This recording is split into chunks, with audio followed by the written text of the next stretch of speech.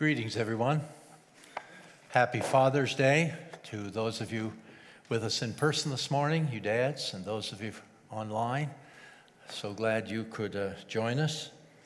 I'm speaking a Father's Day sermon, I guess, so primarily to you dads here present, but I hope there's truth in this sermon for everyone.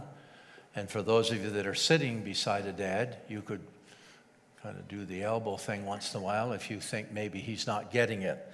And this sermon, now it is a sermon, but maybe a little heavy this morning on the anecdotes. I'm going to share some memories of how my father is illustrative of some of the things that I want to say to you. Some people, I remember in school, I used to talk to my preaching students about the absolute necessity of stories, illustration, anecdotes in a sermon. And I was taught that by someone I came under the influence about 40 years ago who made the point that if you're teaching preaching, you can get your point across to people's heads with a truth, but if you want to get it to their heart, it needs a human interest story, a story to take it from the head to the heart. And so I hope you'll forgive. If you don't like sermons with some stories in them, you probably wouldn't like Jesus' sermons, because many of his sermons were stories from beginning to end.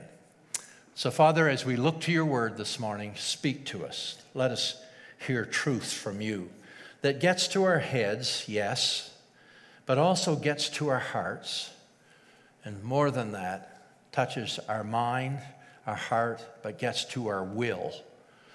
So we'll make a decision that we will change, that we'll walk in obedience to your word. Speak to us in Jesus' name, I ask it, amen. Well, I am a dad, and I'm a granddad, and as of 17 days ago, I'm a great-granddad. Yes, you can congratulate me. That would be a thank you. That would be appropriate. And I have over 50 years experience as a dad, because our oldest son, Brock, turned 50 this February past. But you know something? I look back over those 50 years with mixed feelings.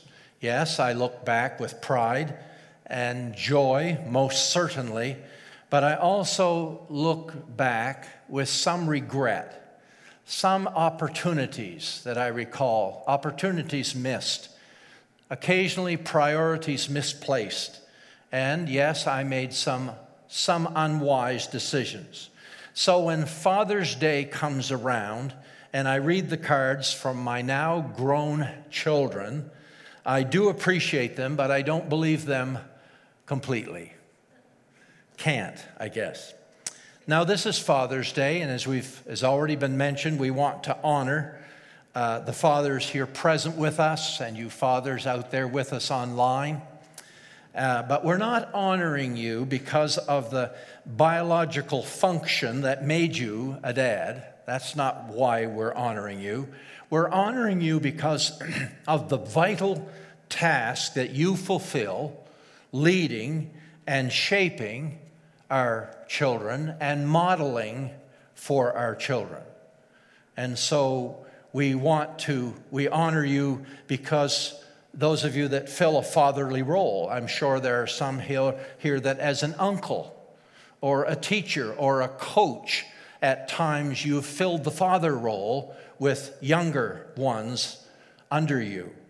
So I want to honor you today, and I want to challenge you. Being a dad, there's no question that being a dad isn't a great honor. It is, and it's a great privilege, but also it's a great responsibility. And as your pastor, I want to help this morning. And so some would say about this fathering business, well, experience is the best teacher. And fatherhood is no different than anything else. You have to learn to father by trial and error. That's life. Well, I see the truth in that. And yet, for the Christ follower, can I remind you this morning that experience is not the best teacher. The book is. the book, the Bible. And so we're going to start this morning in Paul's first letter to the church at Corinth. And if you want to go to your book, but the words will be on the screen we're going to use. Down near the end of his first letter, he turns his attention to men, to dads, and writes these words in what I'm referring to as the greatest parenting manual ever. And 1 Corinthians chapter 15, down near the end of the chapter, verse 58, here's what we read. Therefore, my dear brothers, stand firm, be strong and unmovable. Throw yourself enthusiastically into the work of the master, confident that nothing you do for him is a waste of time or effort. Then you move ahead some verses into chapter 16 of 1 Corinthians. Verse 13 you read, again he's writing to men. Keep your eyes open, stand firm in the faith, hold tight to your convictions. Be courageous, men, be strong, and whatever you do, do it with kindness and love. And maybe, dads, I need to remind you today that our work is never finished. Some of you maybe are in the mode of the empty nest mode. But I remind you that even with your grown and gone children, your influence is still strong, and your prayers follow them. And of course, there's the wonderful world of grandparenting that has affords some of us a kind of a second shot at it. So with these things in mind, I want to look today at the 5 things that the book considers. If you're going to be a strong dad, these are the 5 things involved in being a strong dad, and here's the first. Strong dads are firm. They're firm. And I take you back to the scripture that we just read that says, brothers, stand firm, be strong and unmovable, hold tight to your convictions. Let me just park there briefly to say this. Hold firmly to your convictions. We live in a culture that is getting bolder and bolder in their assertions that your convictions are outmoded. They're outdated. Your convictions are not relevant anymore today, that your convictions are not applicable, and some would even go so far to say that those truths, your convictions, those things you hold near and dear, are even offensive to many in the culture and need to be abandoned, they would advise, need to be replaced with something that better fits our ever-changing culture. But hear me this morning. If your convictions are based on God's word, then you need to hold firm to your convictions. God hasn't adapted or changed his mind on anything that he has told us in his word down through the centuries. What was true and what applied in the year 121 still applies in the year 2021. So I say to you today, hold firm to your convictions. Now, a while back, I heard Dr. Laurel Buckingham, who has been in this pulpit a couple of times in my 2 years here. I heard him preach a sermon from Jesus' words to the disciple Peter. Jesus' words to Peter went like this: Your name is Simon, but it shall be Peter. Now, back in New Testament times, a name change was very significant. It just wasn't done because someone didn't like their name or whatever. It was a significant thing. And so Pastor B, that's what we all called him through the years, Pastor Buckingham, explained to us that Jesus is saying to him, you have been like a reed, R-E-E-D. You've been wishy-washy. You've been back and forth. You've been up and down. You've been hot and cold, like a reed blowing in the wind. But then he says, you shall be like a rock, one who stands for something. You're going to be from now on unmovable, dependable, and firm. Now, when I say to you, this 21st century dads, that you should be firm, it may bring to the mind of some of you here and online, it may bring to you a picture of a dad who's rigid, absolutely rigid and inconsiderate and overbearing, and it's my way or the highway kind of dad. It may bring that picture to your mind, but that's not what I mean, and that's not what this marriage manual that I'm reading to you from means. The book of Ephesians teaches us this, that a husband is the head of his wife and therefore the head of the home, but then goes on to say, as Christ is the head of the church. Now so therefore, what I'm teaching to you about dads being firm doesn't give the right for dads to say, I'm in charge here, and like it or not, what I say goes. No, the last part of the verse urges on us that we're to be the head of the home as Christ is the head of the church. And how does Christ do the head of the church thing? Well, he was firm for sure, but not the lording it over the disciples, not like I'm the boss, you guys do what I say. That wasn't him. On the night before Jesus was crucified, we see this illustrated. As the soldiers approached to arrest Jesus, Jesus was the head, right, of the disciples. Jesus spoke to the soldiers, John 18, verse 8, and said some firm words. Here's what he said. If you are looking for me, then let these men go. And so Jesus, as the head of those disciples, means that you're to give yourself up for those you love. Head means to accept the responsibility for the well-being of your loved ones. That's a far different thing than lording it over and insisting that you're the boss. That means a strong dad accepts the responsibility, holds to his convictions, sets standards and guidelines, and insists that these guidelines need to be followed. Lovingly insists. An inner city school in a large city stateside was surrounded by traffic-laden streets, and the school and the playground was enclosed by a one-time sturdy 6-foot wire fence. I say one time. Now there were sections of the fence that was leaning badly, so it was only 3 or so feet high in some places. There was a hole in the fence here and another there and another over here. So they took the fence down around this school and playground to replace it. And the children, when the first time that the children went out for recess with the fence gone, interesting enough, when they went out onto the playground, no fence any longer, they congregated in the center of the playground and stayed away from the unfenced perimeter. Do you see the point I'm after there? Children and teenagers need a fence.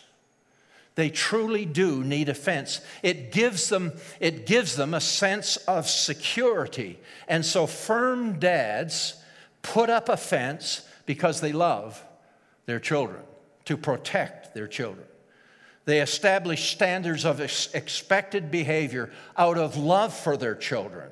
Our children need to know what the rules are, and they need to know that they're expected to follow those rules, and there would be consequences if they don't. Yes, strong dads are firm. Now, I hasten to add there are 4 more. I won't spend as long on the next 4. So strong dads are firm, but I want you to notice next from this passage, strong dads are also flexible. And I take you back to the scripture I just read to you that says, whatever you do, do it with kindness and love. In another letter, Paul advises, Ephesians chapter 6 and verse 4, he says, fathers, listen to this, do not exasperate your children.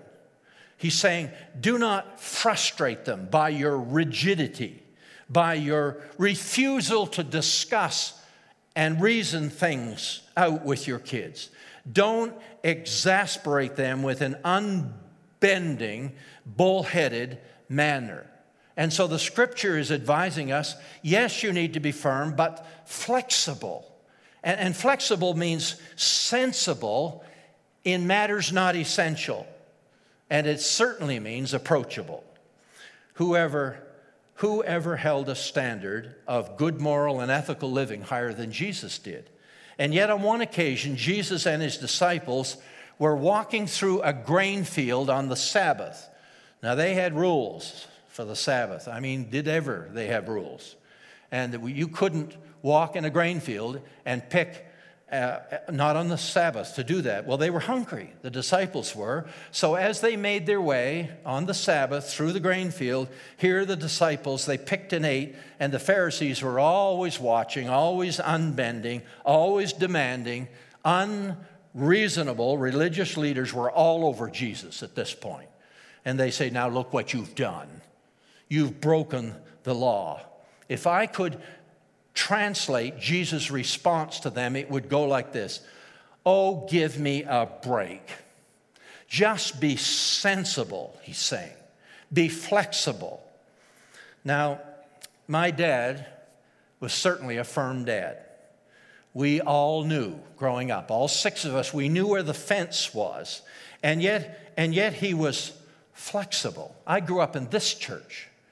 And as I recall it, this might be a slight exaggeration, but we had rules here, and more rules, and then rules on how to keep the rules, or so it seemed to me. One of those rules back in, I'm talking the 1950s, and I'm just a child, by many, television was considered a social evil, and we didn't have one, and yes, they were invented when I was a kid.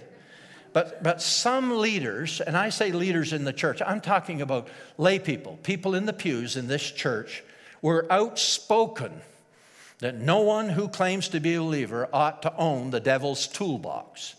That was the TV. There were pastors around this area, at least some of ours in our denomination, who preached against owning one. My dad didn't. He was flexible enough to see that wouldn't be wise. And so we didn't own one, more because it would be so frowned on by those inside the church. So nights, though, after dinner was over, we were allowed, Conard and I were allowed, my younger brother and I were allowed to go out into the neighborhood and knock on doors and say, can we come in and watch TV? And we'd stay as long as they would let us, sometimes even up to an hour. And it was a wonderful experience. Dad knew we did that, but he just kind of turned his head because he was wise. He had some flex to him. Strong dads are firm, and yet at the same time, they're sensible, flexible. Here's number 3. Strong dads are fallible. The word is fallible. And by that, I simply mean this. Sometimes, dads, our judgment is wrong. Sometimes we say the wrong thing. There are times, dads, when we speak before we think. Sometimes we overreact, and sometimes we act out of anger and say things we wish we had not have said. Paul admits that he's fallible. When he writes to the church at Philippi, he wrote and said these words.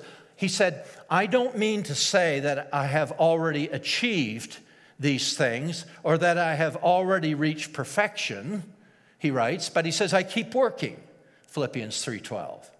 What's he saying? He's saying, I'm fallible, not perfect here, and I'm fallible and so are you.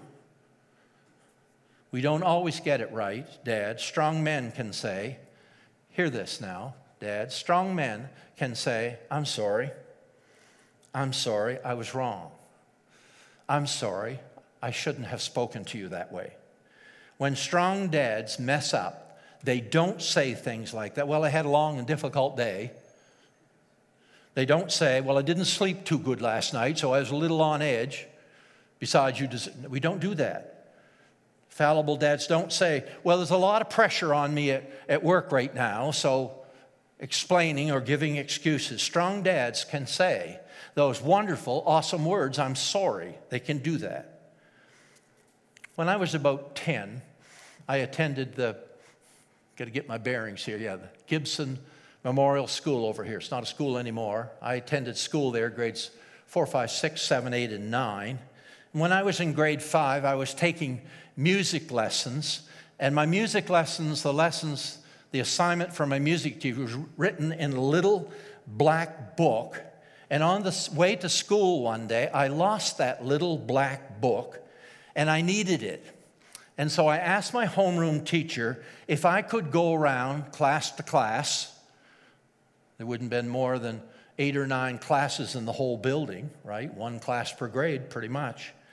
And ask if anybody had picked up my little black book. The teacher said I could, so here I now going around classroom to classroom. Said, anybody find a book looks like this?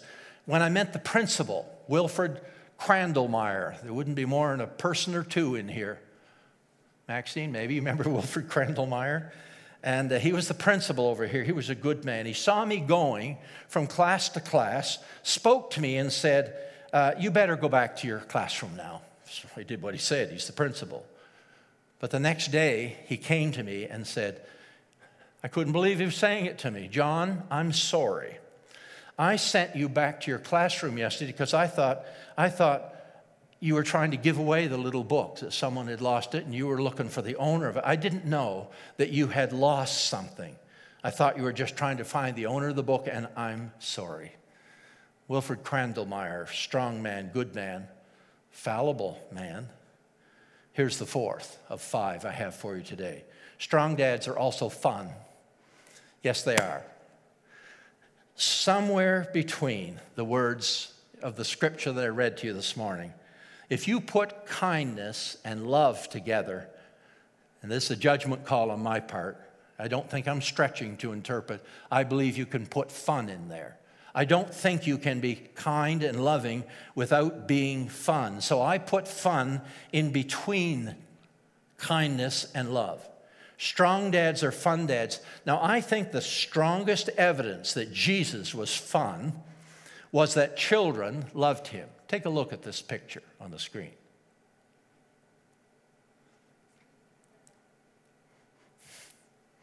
Isn't that unusual? I remember growing up, and all the pictures I ever saw of Jesus was stoic, stern-looking. And I have to believe that Jesus, when children were around, didn't look like that. It's rarely you see a picture of Jesus laughing, and the children swarmed to him because Jesus was fun, and they came to him because he was fun, and he loved them, and they loved him. Can I say to you that strong dads are fun? They can laugh at themselves. Now, very few in this room remember my dad. And I guess if you did know my dad, he's been in heaven now these 25 years. You would have thought of him as a reserved, kind, but rather serious, somewhat introverted kind of man. If you heard him preach, you would never catch a hint of any humor in his sermons. He didn't say funny things in sermons, but my dad was a fun dad. Just a couple of anecdotes to illustrate that. I remember the year on Halloween night. Halloween night back in that day was kind of a raucous time here in this little town of Marysville. A lot of deviltry kinds of things happened. And one year, the Halloweeners, we lived right down here at the end of Fisher Avenue, and the Halloweeners got into the barn. My father, although a pastor, kept a garden and an animal or two, and we had a calf in there. And the Halloweeners broke in and painted the calf orange. And Dad thought that was hilarious. What he didn't think was so hilarious is trying to get that oil-based paint off of the calf, and the calf was sick for a short time, but recovered. My dad still thought it was hilarious. Or how about the year the Halloweeners got into the church, this church right here. Back in the day, we used to have a loudspeaker on top of the church, and we called it chimes, but there were no bells up there. But the records had the bells on the record, and it played out all over the town Sunday morning. Well, that year, the Halloweeners got in there, not me, of course. I was the watchdog out on the lawn, to alert those that were in the building in case the police showed up. They got in there and got the power on and played Elvis Presley's great hit, "You Ain't Nothing But a Hound Dog," and that blasted all over the town. My father thought that was absolutely hilarious. Some men in the church wanted those who broke in caught and prosecuted for break and enter, until one of those men that took that stand discovered that his own grandson was one of those in the building, and there was no more talk of chasing them down. He was fun. My dad was a fun guy. How about the night? We lived right here on Coronation when I got my first car at 17 years of age, a 1952 Chev that I bought for $90. The problem is it was 1963, and the car was totally worn out the day I bought it. Dad, come for a drive with me. This is 9:30 at night. Come on, go for a drive. I just brought it home. We'll just go around the block. So he came out and got in. It wouldn't start. Well, we're on a hill here, so I coasted all the way down. Dad's in his pajamas. Coasted all the way down the hill and got to the stop sign and edged around the corner, and the car still didn't start. What do I do now? Well, it wasn't going to start, and my dad in his pajamas, I can remember yet, my dad out of the car and running as fast as he could run in his pajamas back up the hill to the house, which is up on Coronation. We teased him about that till the day he died. My dad was a fun dad. Are you? We ought to be fun, good-natured, loving and kindness. Fun goes right in the mix. One more, here it is, I want to share with you. Strong dads are men of faith. Paul advises, stand firm in the faith. And I'm not talking here about some basic head belief in a higher power out there somewhere. I'm talking about a vital, personal, active faith in a loving God who sent his own son, Jesus Christ, to die for our sins and wants us to serve him and love him as Savior and Lord.